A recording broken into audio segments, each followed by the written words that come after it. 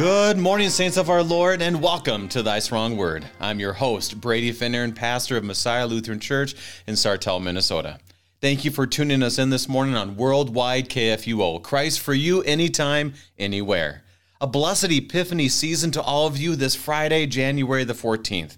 We gather this next hour on the inspired and true Word of God, and we see Christ, our light and our life. And this light and life shines on us today from Matthew chapter 9. Jesus continues to, he keeps healing. He keeps teaching. He keeps speaking these words and showing us that he has authority over everything. And it makes me realize when you look back on the Sermon on the Mount and how it ends, for the people who were amazed by him. They're like, who is this guy? For he was teaching as one who had authority, not as their scribes. And this is something which reminds me, Jesus has authority over all things. And what does this mean for them? And what does it mean for us? That's what we'll dig into today as we once again look at his word. For the gifts are ready for you. As KFUO is Christ for you anytime, anywhere, it has been such a joy this past year. January 7th, a week ago, was my 1-year anniversary. And so I wanted to hear from who is all listening out there. We want to hear from you, so send us an email, kfuo@kfuo.org. Tell us where you're listening from, how long you've been listening, and if you want to, you can use the KFUO app and use the open mic portion on that application. So just give us a call or send us an email to tell us where you're listening from. We've heard from people from Ohio, Illinois, Missouri, Wisconsin, Hawaii, and Oregon, and even Sri Lanka. All of these individuals, even if you've written in before and told us where you're listening from, send it again this year. What a joy it is to know that it's not just one little area, but it is around the world proclaiming God's word. And today, as we are looking at God's word, helping us to be strengthened by that same word, we welcome for the first time Pastor John Zimmerman of Emmanuel Lutheran Church in Scranton, Pennsylvania, and St. John's Lutheran Church in Pittston, Pennsylvania. Pastor Zimmerman, happy Epiphany and welcome to Thy Strong Word. Pastor Finner, it's a joy to be with you this day. And congratulations on your 1 year of helping with the ministry at KFUO and ongoing blessings on that and your church in Minnesota. Thank you very much. Yeah, and here's another highlight today. You are the first guest I've known this for a year. I know before they've had guests like this, but you are the first one from the Commonwealth of Pennsylvania. What do you think of that? It is an honor to represent the brothers of the Commonwealth of Pennsylvania. And for the listeners, just a little fun factoid of our Missouri Synod. We have 4 districts represented in the Commonwealth of Pennsylvania. Here I'm on the eastern edge of the Eastern District in Scranton. We have the English District, one of our non-geographic districts, and then the SELC, the second non-geographic district, and also the Southeastern District down there by York on the border of Maryland. So it's a joy to greet you on behalf of everyone out here on the east side. It's a joy to be with you this day. Well, thank you very much. You know, I'm probably gonna have to move aside a lot of my office jokes because you're in Scranton, Pennsylvania. You know, like for Christmas, you know, you don't give anything away but coal. Like that's one of the things you do there. But anyways, tell us about yourself, your family, and the work of the saints at Emmanuel and St. John's. Oh, well, yeah, we get a lot of those office jokes. You know, back when I was placed here, I said my call came with a theme song, so that's pretty good. But real quick about me, baptized child of God first and foremost. It's a joy to be a third-generation Missouri Synod pastor. I was actually born in my dad's vicarage in suburban Chicago. Got to graduate from Concordia Lutheran High School there in Fort Wayne, Indiana, while he was working on staff there at the seminary. Went to Ivy Tech Community College there before going up to our Concordia in Ann Arbor, Michigan. And then I dabbled in higher education for a little bit. I liked college, so I stuck around it, right? But I was a graduate teaching assistant, a TA, if you would, for short, helping with the public speaking course at Central Michigan University before dabbling in admissions in Illinois, helping students and families work through that process of coming from high school and community college to the university. Most recently, Western Illinois University, before I enrolled at the Fort Wayne Seminary. For fun, I've been a sports official in basketball, volleyball, and slow pitch softball. And while in seminary, I had field work in Northwest Ohio, great folks at Sherwood. And then my vicarage year, you've done that 1 year residency internship. Mine was Norman, Oklahoma. So I got to dodge hailstones and tornadoes that year by God's grace. And the folks at Trinity are just a loving congregation out there. Thankful for their support during that year. And then in 2016, I was completed the residential seminary program, got the Master of Divinity done at Fort Wayne. Then I was ordained and then sent out here to Scranton, Pennsylvania. And it's a joy to be here at Emmanuel Lutheran Church. We're 125 years old here now. And then a year in, I got asked to be that vacancy pastor at St. John Pittston, you referred to in the introduction. And that's only about 20 minutes down the line here in our metropolitan area. And it's there that I was blessed to meet my bride, Krista. And she was actually a member of another church in Wilkes-Barre, and they were helping with a combined youth group to keep the mission going. And the Lord blessed us in marriage in 2018, and I'm very thankful the Lord let us meet, and He's continuing to bless us in our marriage to one another. And then added to the church duties, about 2 months ago, I picked up a second vacancy out here, a few minutes up the road in Dixon City, where we meet at 4 o'clock on Sunday afternoons. So it's a pretty busy Sunday out here. We got 8 o'clock divine service at Pittston. Then I hop in a truck and come back up for 10:15 at Emmanuel. Then we have a Bible class following most weeks. Then after a lunch, a nap, hopefully, and maybe a little walk. Then you go up to Dixon City for the 4 o'clock service. As you know, pastors only work on Sundays, right? So it's a nice full day. But we pray for the Lord of the harvest to send workers into His field and for congregations to walk together. And we'll cover that with our reading at the back end today. And it's actually been pretty interesting. Speaking of the back end of earthly life, I've been tasked with helping over 60 funerals and burials in 5.5 years out here in a context that has less than 100 attending Sunday services regularly. So we continue to proclaim Christ's victory over death and the grave, and it's a joy to share that gospel onward to those who would hear it. Thank you, Pastor, for showing that to us. It's a reminder for us and a reminder for you, our listeners, to continue to pray for different parts of the country, obviously the world as well, where you're hearing of different ministry opportunities. One of them is funerals, where you are able to proclaim, like he said, the victory over death by our Lord Jesus, and the hope that we have in this world. The trail of tears is what we often will say. And then also to kind of be in an area where, the workers are in need. The work is plentiful, but the harvest is plentiful, but the workers are few. And so as Pastor has 3 churches under his belt to serve, pray for church pastors of multiple churches and the balancing act they do and the proclamation that they give. And Pastor, today we are looking at Matthew chapter 9. And so I wanted to do this. If you could start in prayer, and then what I'll do is I'll read all of our verses today and then come back around and look for some major themes and thoughts. But can you begin our time in prayer? Of course. And a wonderful hymn of the church, Lord, keep us steadfast in thy word. Let us pray. Amen. Lord, keep us steadfast in thy word. Curb those who fain by craft and sword would wrest the kingdom from thy Son and set at naught all he hath done. Lord Jesus Christ, thy power makes known, for thou art Lord of lords alone. Defend thy Christendom, that we may evermore sing praise to thee. O Comforter of priceless worth, send peace and unity on earth. Support us in our final strife, and lead us out of death to life. Amen. Amen. Reminder to listeners, if you have any questions concerning our text today, send us an email, kfuo@kfuo.org.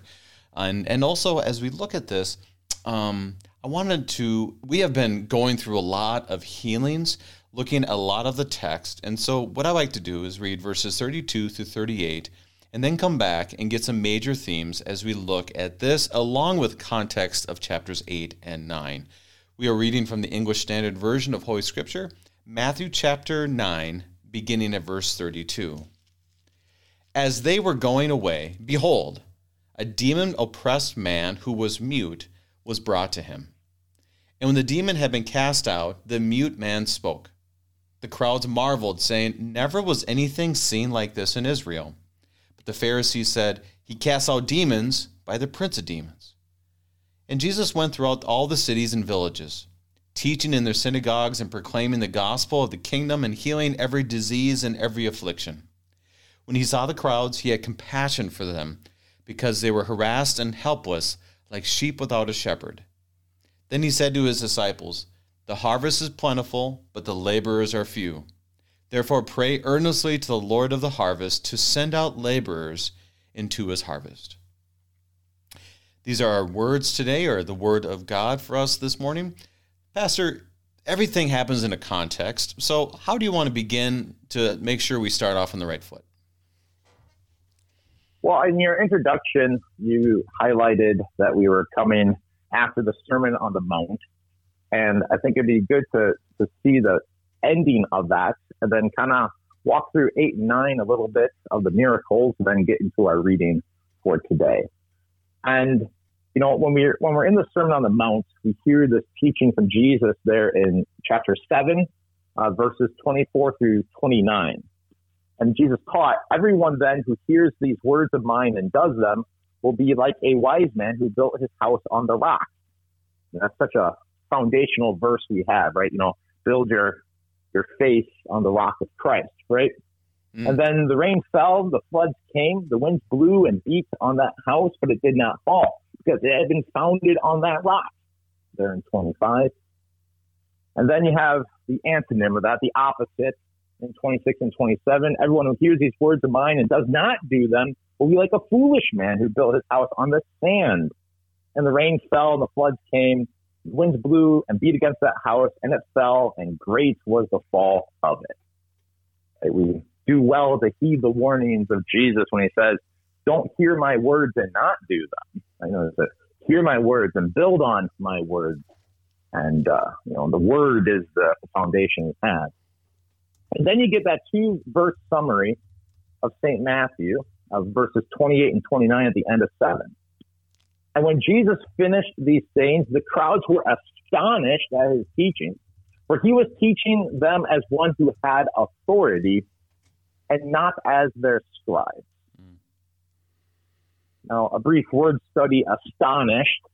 That's a word we don't use that often, right? So it's good to define it, right? So astonished means amazed or surprised or filled with the emotional impact of overwhelming surprise or shock even, right? They're, wow, like, whoa, this is not normal teaching. It's not like one of their scribes who, like us pastors, we quote Bible all the time, right? You and I speak with the authority of Jesus, not our own authority when we're preaching and teaching. But here you have the one with ultimate authority just sending it out there, and they were astonished at his teaching. When we deal with the authority of Jesus, we must remember Jesus is God. Again, he's not some scribe that's quoting the Old Testament and making a sermon at a synagogue. As I often repeat in Bible class and sermons, we have to get this thought into our heads. Jesus, the second person of the Trinity, has been active throughout the Old Testament time as he's eternal. Right? We have that confession in John 1. He was in the beginning. Through him, through the Word, through Jesus, everything was made. So we're dealing with ultimate authority here. And then one more context from John, and I'll kind of stop here for a moment. Remember what Jesus said about his timeline with Abraham during that testy exchange in John chapter 8. This is verses 57 through 59. So the Jews said to him, "You are not yet 50 years old, and have you seen Abraham?" Jesus said to them, "Truly, truly, I say to you, before Abraham was, I am." And then what was their reaction in verse 59? They picked up stones to throw at him, but Jesus hid himself and went out to the temple. So while we're hanging in St. Matthew's gospel account during the study, you've been going through several weeks so far, we know that there are 4 gospels, right? Matthew, Mark, Luke, and John. And each one, by the inspiration of God, the Holy Spirit, brings their flavor to the scene. But I thought it was good to go over to John chapter 8 with that authority, with that issue, with talking about Abraham. Before Abraham was, I am. This is ultimate authority because God in the flesh is here. So that's that context at the end of the Sermon on the Mount. And so his full authority is on full display in the famous teachings of Sermon on the Mount. And I'd encourage listeners to click on the archives and listen to these sections from Matthew 5, 6, and 7. And then going forward, if for a little more context, I thought it might be good if we can walk through this together if you want. As one looks at the editor's titles, remember the editor's titles in our Bibles weren't there, right? The numbers weren't there and the little headers weren't either. So if you go through chapter 8 and 9, just look at the number of healings that were happening. It's another way of Jesus showing his authority by the miracles, of showing his power over matter, his power over life. So perhaps we can take a little look through there together, sir. Yeah, so let's do this. I encourage our listeners, open up your Bibles, go to, if you haven't already, obviously, but Matthew 8. Let's start with Matthew 8. And what I'm hearing you say, Pastor, is you kind of just go through the headings. And this is very helpful because this is something we've been doing, and this is why we're slowly going through Matthew all the way to the resurrection of Jesus, because I know many times it's like, I'm going to do 3 chapters a day, and you just plow through it and go, oh, man, I did it. But here, slow down, Holy Spirit help us, look at the headings, and just like, okay, what is the theme here? So go ahead, Pastor. I like what we're doing, slowing down, going back to chapter 8. Okay. Thank you, Pastor Finner. And so here at chapter 8 in that first verse, right? Jesus is cleansing a leper when he came down from the mountain. Those great crowds followed him, right? So he heals this leper. And then you have the healing of the centurion's servant. With that great statement of Jesus, talking about the faith of that centurion, right? Truly, I tell you, with no one in Israel have I found such faith. And then Jesus goes on to teach about how people will come from all over the world and recline at table with Abraham, Isaac, and Jacob. And the joy of the gospel is going to go out. It's going to keep going. And then another healing, a very important person, St. Peter's mother-in-law, right? Jesus heals her. And then what does she do? She goes and waits on them.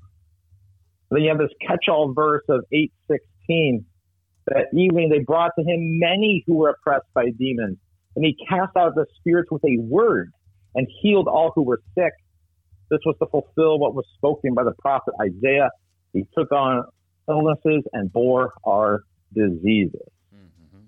And so there's so many miracles going on, you can't record them all. It reminds me of the end of John, not to go there again, but when the blessed apostle says, if everything could be written down in the book, I don't think, books could contain all that Jesus had done. I'm paraphrasing that a little bit. Mm-hmm.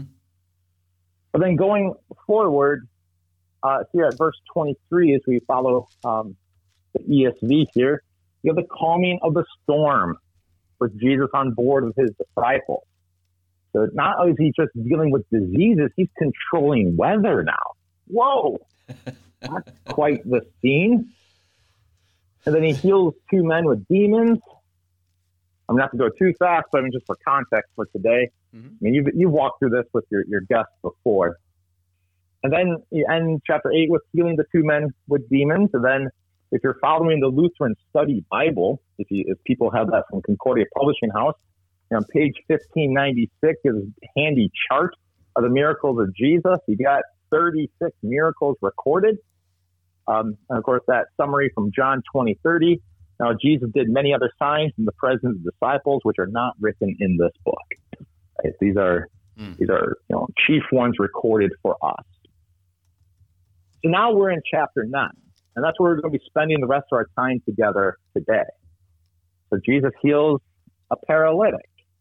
And I love that episode there at the start of chapter 9, because he tells the man that his sins are forgiven before healing him of the dreaded disability and not being able to walk. Right? He gets that opportunity to deal with some of the scribes, and we're going to deal with the scribes and Pharisees. And what do the scribes say there? This man's blaspheming. Right? You already got the conflict happening, right? And of course, Jesus doesn't leave the paralytic man hanging. No, he goes, rise, pick up your bed and go home. And he does so immediately, right? There's no stop at rehab. I mean, how many pastors and loved ones do we stop by, our our members and family members at rehab, they had surgery, and then maybe in the next 2 to 6 weeks they get better. No, when Jesus heals, it's immediate, it's full. And these reports are going throughout the region. I mean, it can't stop. But before we get ahead of ourselves a little too far, it is good to stop at that call of Matthew at verse 13, that good teaching from Jesus where he came not to call the righteous, but sinners. A great reminder for us, dear sinners that are redeemed by Jesus. He came to call you. Right? We know we need help. But so Jesus isn't asking you to be holy. He makes you holy. Right? You can't do it on your own. You need him. That's some 200 proof gospel right there in Matthew 9:13. Again, Jesus is here to teach and reach with his word and his gospel, not just do miracles. But we'll get that a little later as well. And then a few more miracles to highlight in chapter 9 as we kind of do this buzz by. Then you have the ruler coming into Jesus with that tremendous statement of faith and the power of Jesus to heal. And he says, my daughter has just died, but come and lay your hand on her and she will live.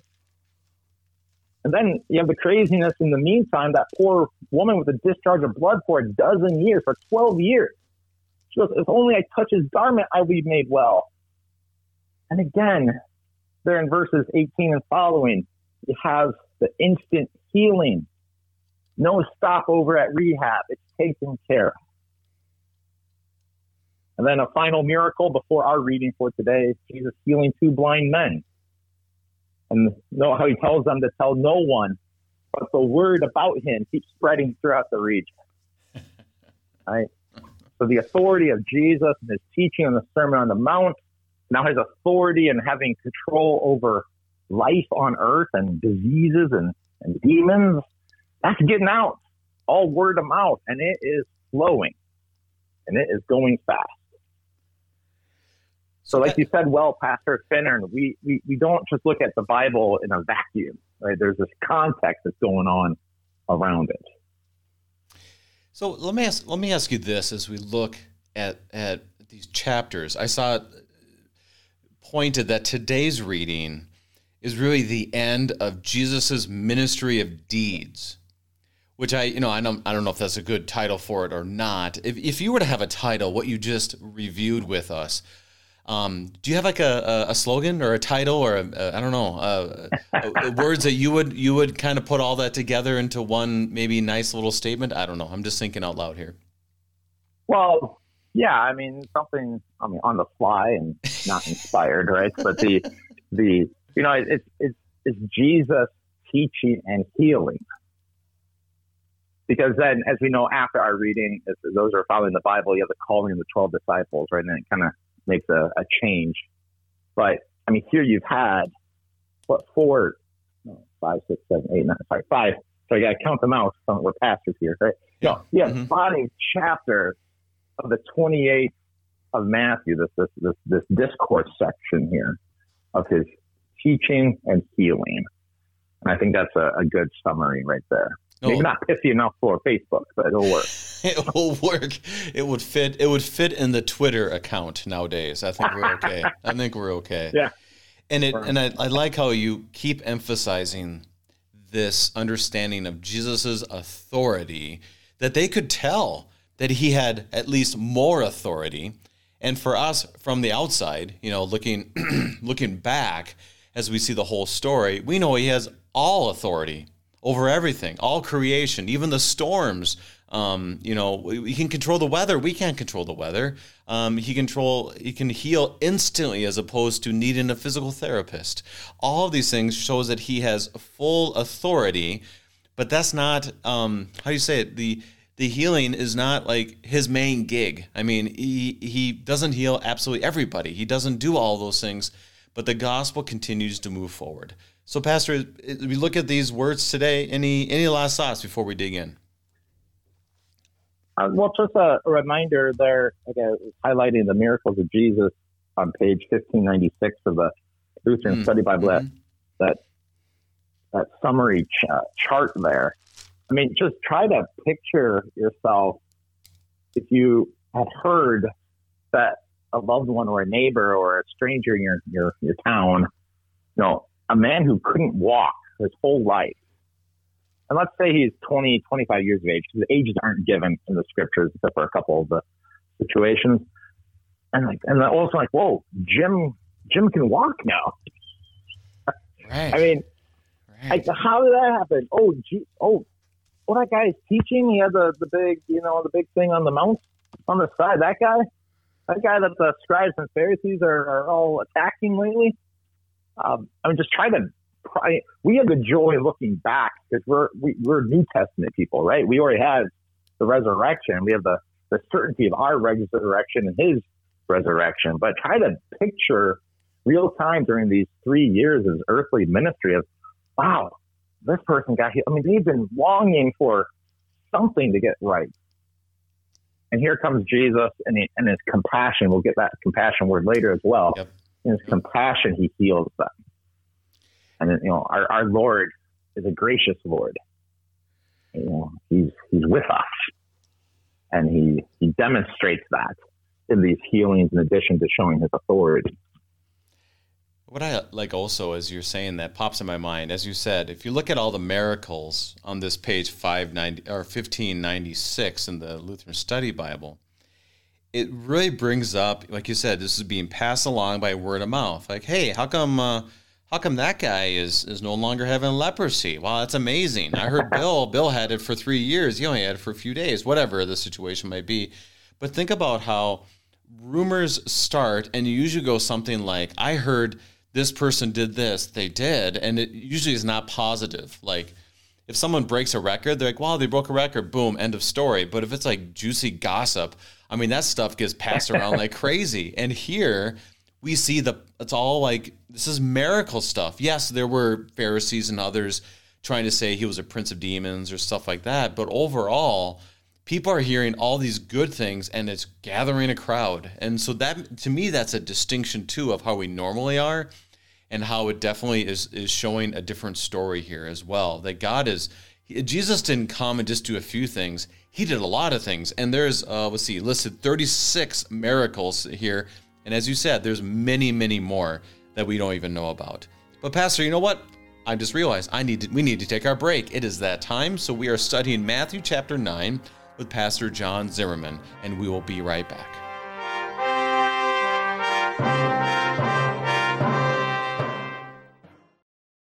Take a look around you. Look closely. Immigrants in the United States and their U.S.-born children now number about 81 million people, or 26% of the population. So chances are there's someone right in your community who doesn't speak English as a first language and who doesn't know Jesus. The Lutheran Heritage Foundation can help by providing you with free Lutheran books translated into over 90 languages. See their complete list of catechisms and Bible storybooks at lhfmissions.org.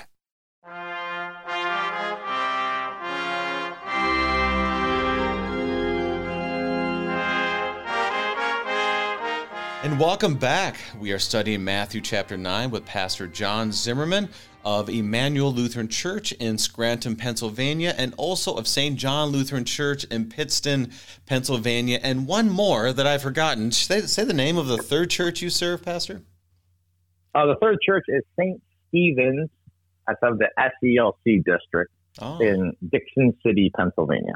Dixon City, you said? Pennsylvania. Yeah, Dixon City, Pennsylvania. Wonderful. It's the first borough beyond us. It's about 3 miles away. It's not too far. Wow. So, I'd encourage our listeners too, whenever we have a guest that maybe you haven't had before, look them up on Google Maps or whatever map you use. I just find it fascinating to see how different it is in different parts of the world. And that area is beautiful. Pennsylvania, and you go into New England and all that.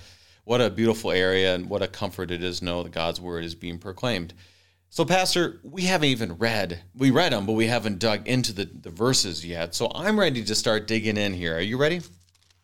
I'm ready, Pastor Finner. All right. Let's go do it. We are reading from the English Standard Version, and we are starting at verse 32 of Matthew chapter 9 as we look at Jesus again. We'll read verses 32 through 34. As they were going away, behold, a demon-oppressed man who was mute was brought to him. And when the demon had been cast out, the mute man spoke. And the crowds marveled, saying, Never was anything like this seen in Israel.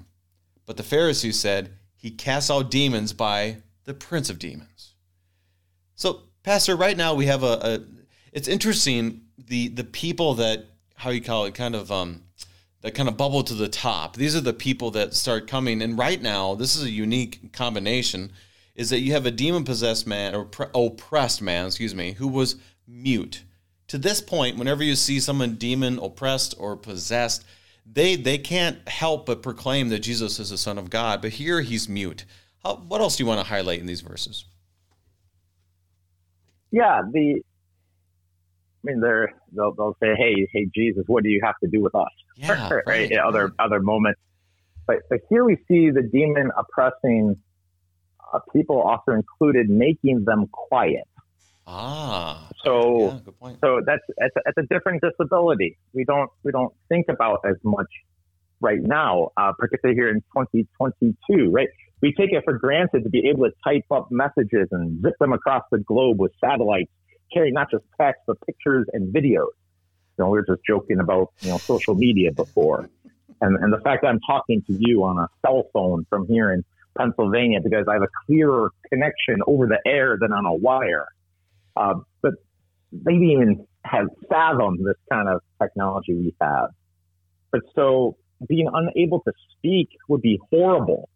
You don't have a bunch of notebooks to go and jot down words and such. This is way, way before sign language's development. And so Jesus heals this man, and note how this man, again, immediate healing, he's able to speak. There's no speech therapy. It's not like when sometimes we deal with some of our beloved that deal with strokes and such. We're not dealing with trying to get some function back. No, immediately the man is speaking. And you get these crowds marveling at that. Never was anything like this seen in Israel. And you can't help but think it's not just the isolated miracle here, but like we were highlighting the 36 listed on 1596 in Lutheran Study Bible and such. But they've heard of the healings, they've seen the healings, and I don't know about you, but if I saw someone I knew who could not speak for multiple years, to be able to speak in perfect grammar would be mind-boggling. And that's why they marveled at this. And the crowds make the good confessions. They never was anything like this seen in Israel. But of course, we got our friends, the Pharisees, and look who they give credit to. Saying he, Jesus, cast out demons by the prince of demons, by the devil. I mean, the crowds had it right, and the Pharisees were, so wrong. And this is early in Matthew's gospel. It's not the first time to hear of scribes and Pharisees being against Jesus. I mean, he's going to deal with them throughout his 3-year ministry, that they're just kind of sniping on the side. But again, what marvel at that authority of Jesus. It's one thing to, put a shoulder back in, right? Pop that back in, or I mean, I'm not here to rate the miracles; they're all amazing. But he's not just physical; he's now getting the verbal covered. That's pretty sweet. But I really wish that the Pharisees would have been like the crowds, because note how the crowds again said, never was anything like this seen in Israel. And indeed, there were some miracles and signs completed back in the Old Testament day. I mean, Moses and Elijah come to mind. Yet remember, that was their following God's directive and God showing his might. But here you have Jesus, God in the flesh, right? God incarnate, doing all of this healing. He doesn't ask God for permission or help to do it because he's God himself. And look at the number of the healings and the variety of the healings to really show his complete, ultimate authority. So it's interesting. So that's it is fascinating to think about how people reacted, because you really have a number of voices. First, you have the voice of the mute man, and then you do wish. There's times we wish God's word had more to say, like, what was the reaction of this person's friends? Like, oh, wow, hey, Jojo there is now speaking. Let's talk about this. How this happened? What did he say? Was he proclaiming the word of God? We just don't know. And then the crowd starts speaking, and they kind of get it right. Never has this been seen in Israel. Like you said, it's just, of course, God's been at work, but never anything like this. So they kind of, whether or not it's a faith statement or not, I'm not sure, but it definitely is on the right realm. And then you get the Pharisees who get it completely wrong. And this happens in Matthew chapter 12 too, right? Where it's like, oh, he must be from Beelzebul. And Jesus is like, he's probably sick of it by then. He's just like, listen, it doesn't make sense that I would cast out a demon if I was a demon. I mean, this is totally, Pastor, just because you're from Scranton, this is a totally great episode for The Office. It would have been like, let's do the DAW statement of the year. That's what's happening. But here, Jesus is patient or something. I'm not sure what's happening. But right now, it's just an obvious statement of it's clearly not him, because why would he take out the demon? Because the goal of the demon is to oppress. And why would he take away the oppression? That makes no sense. So a lot of this is left with what is going on, and the people are confused, but we have the whole picture. So any other thoughts on the healing and the people's reactions in those verses? Yeah, I mean, the Bible's big enough as it is, and sometimes I wish there were a couple more volumes in there, the feedback, but that's okay. I mean, we're given what we're needed, and a joy to have that. But just a lasting thought on all of these healings and such before we go to the second part of the pericope is we must always remember this fact, and we're not popular to confess this fact that I'm going to give here. There's a trigger warning for you, that Jesus has power over matter because he made matter, the stuff of life. He was there at the creation when God made everything, including all the atoms and all the carbon, all the iron, all the stuff, right? Jesus has power over this because he made it, right? It was through him everything was made in John 1, and then that double negative, was not anything made that was not made, right? Drives the English teachers nuts when you read John 1. It's true. But to really make the emphasis to come through. And so it's on full display. So, he's showing the power of creation and recreating and making it better, right, putting it whole again. And notes how the Pharisees are going after him. He's the devil. And this is so sad. It's like, rejoice with us that healings are coming.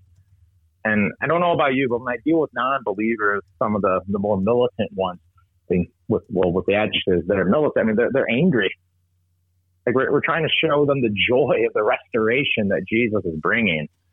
And we pray for the Holy Spirit to soften hearts, including modern day Pharisees.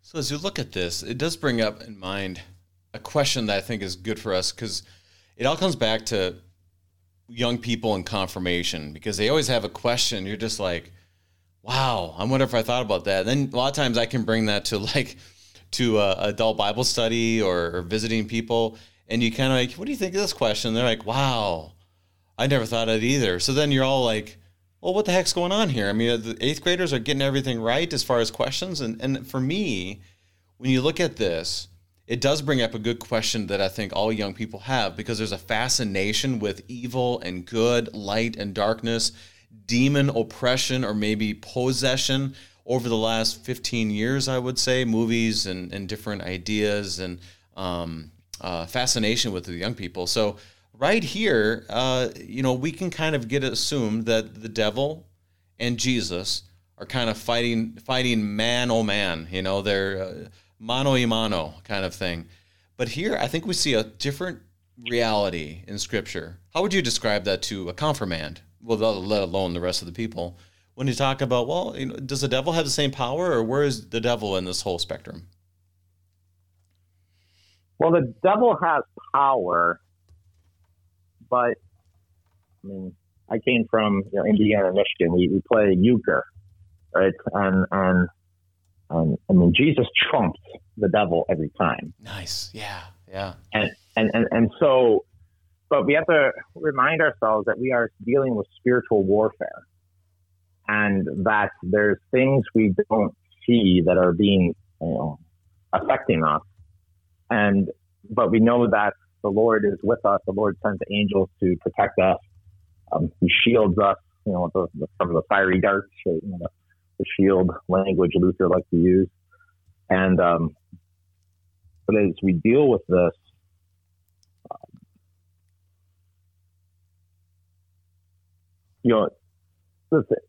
we have the ending. It's kind of weird, right? It's the now, but not yet. Mm-hmm. We know we're on our way to heaven. But in the meantime, we're called to remain faithful, to keep pointing to the victor and keep pointing to God. And that even if the most crazy stuff happens to us, that the devil's trying to throw, think like a Job moment, right? Of all the stuff happened to that poor man in the Old Testament. But it's yet, he'll say, yet in my flesh, I will still see God. You will destroy my flesh. Even if you destroy my flesh, O devil, you still can't kill me, because I'm eternal in this victor. I'm eternal in Jesus. And it's a little too heady for the confirmants. Actually, my confirmants were spot on. The 16 I got to work with, they were so far. They are, I think, because they're diving into the scriptural truths we have, particularly the creed, especially when you get to the second article of that.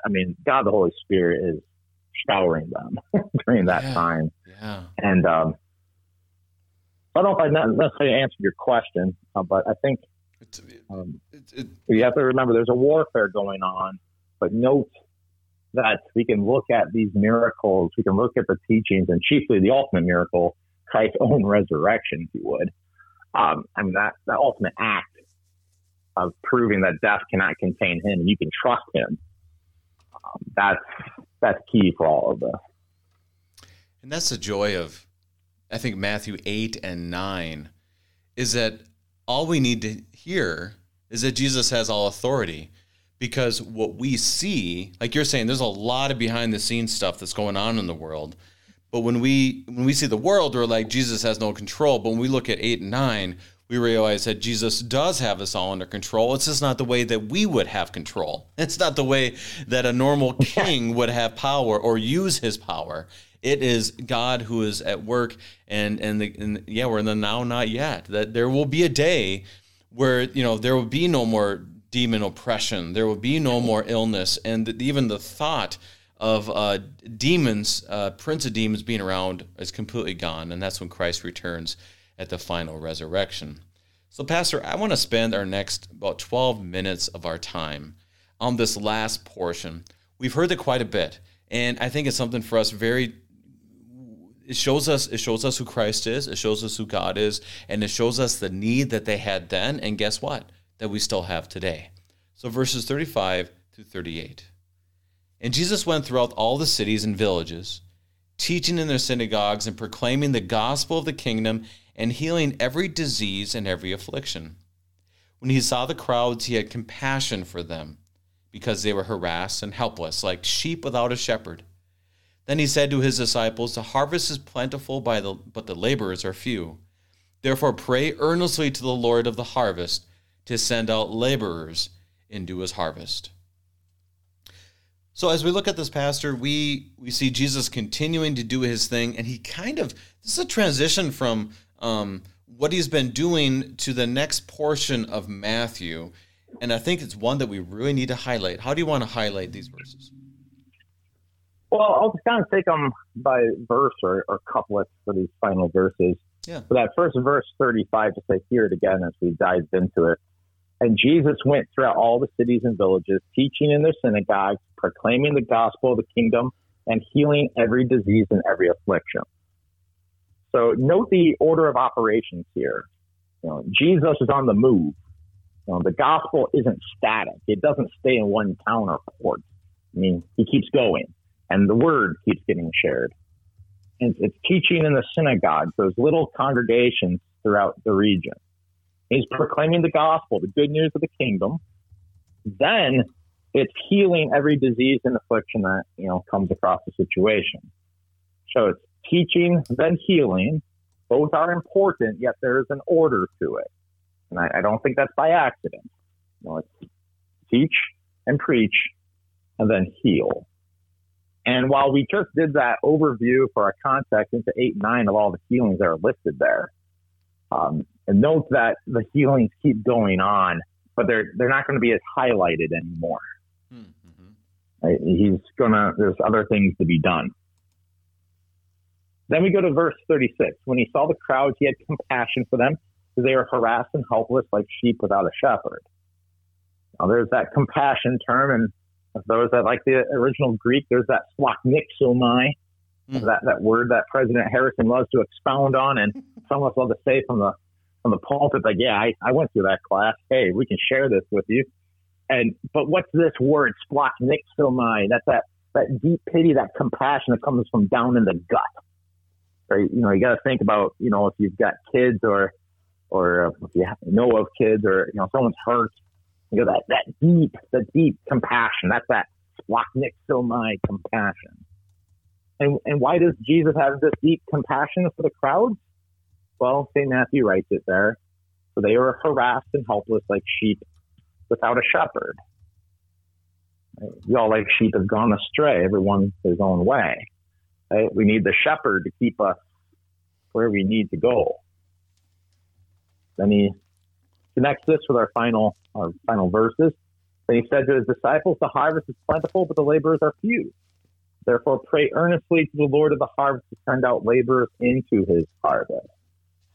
This is a constant prayer of the church to raise new workers for the kingdom.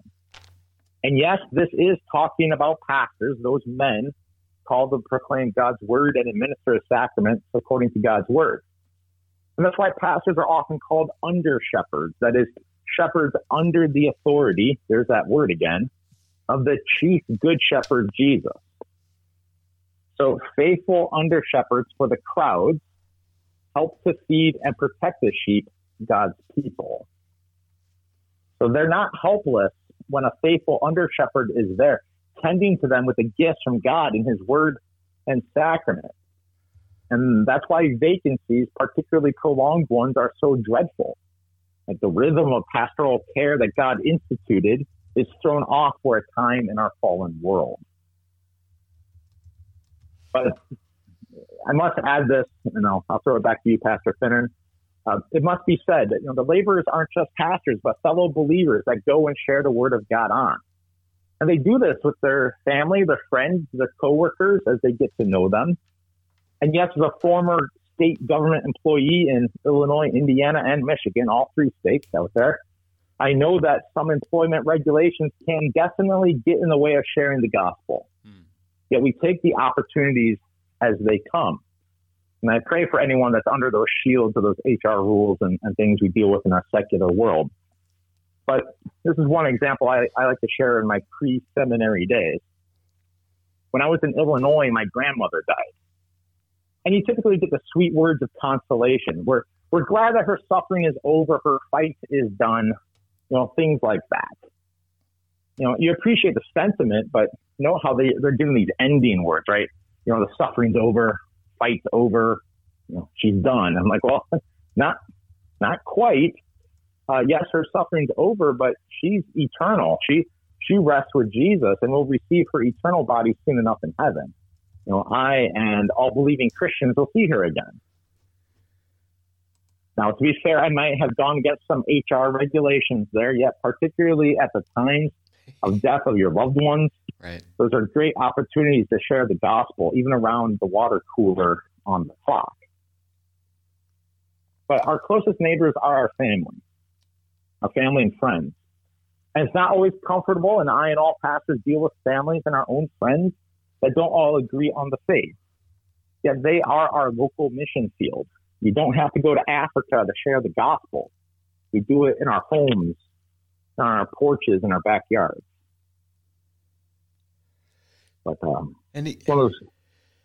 he spends all this time proving that he's the one who's going to bear our illnesses. He quotes Isaiah 53, and he goes proving that he has authority over all these things.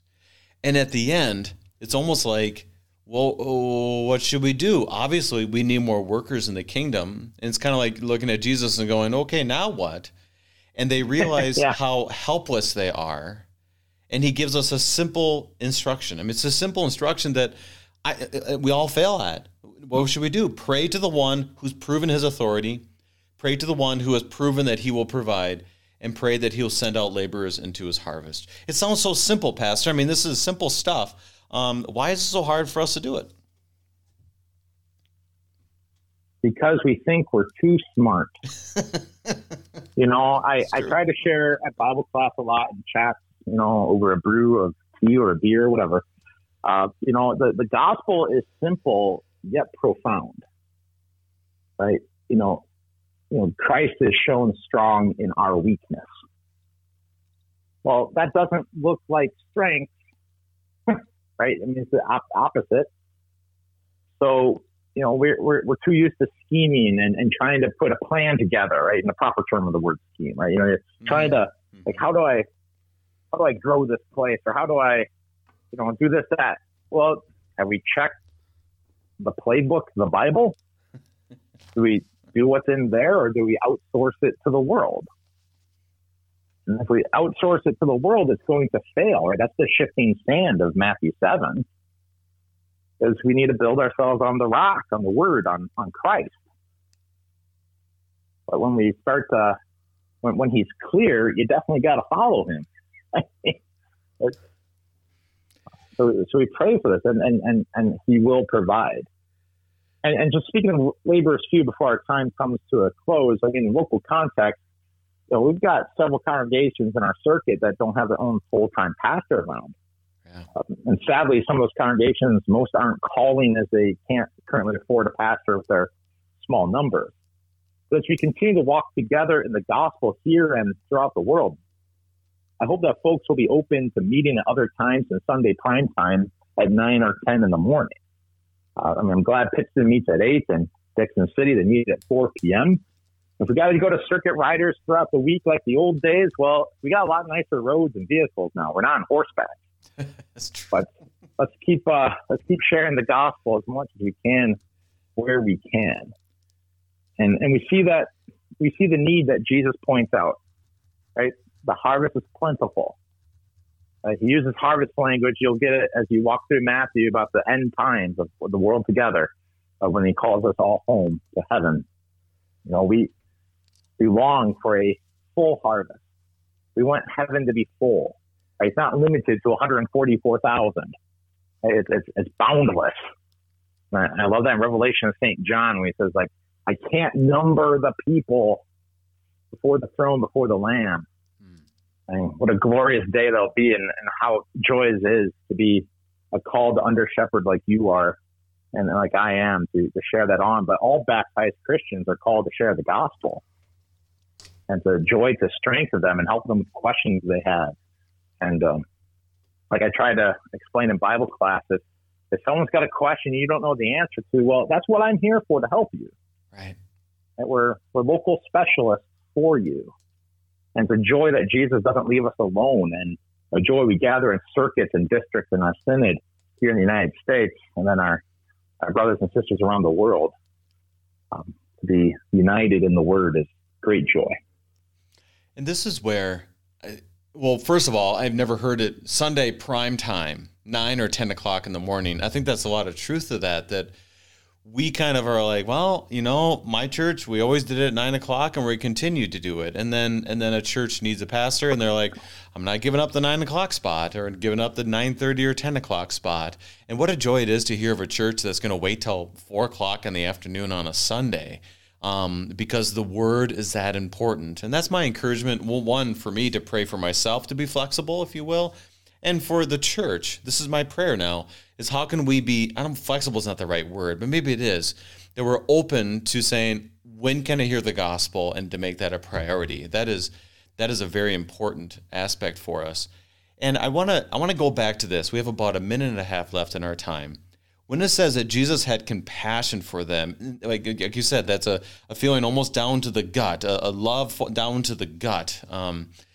Why is that important for us as we look at everything that Jesus does, the healings, the the preaching, everything that he did, why is it important that we hear those words, that Jesus had compassion on them for us today? It's a great question to end our time together, and it just reminds me, John 3:16. Right? For God so loved the world that he gave his only son. Right? This is evidence of his love. Right? It's nice to hear the description. You were saying earlier with those miracles, you wish the Bible was longer to have the report. Well, here we actually have a report, the description of this love of Jesus, that it's right. That splachnitzomai, that deep gut compassion.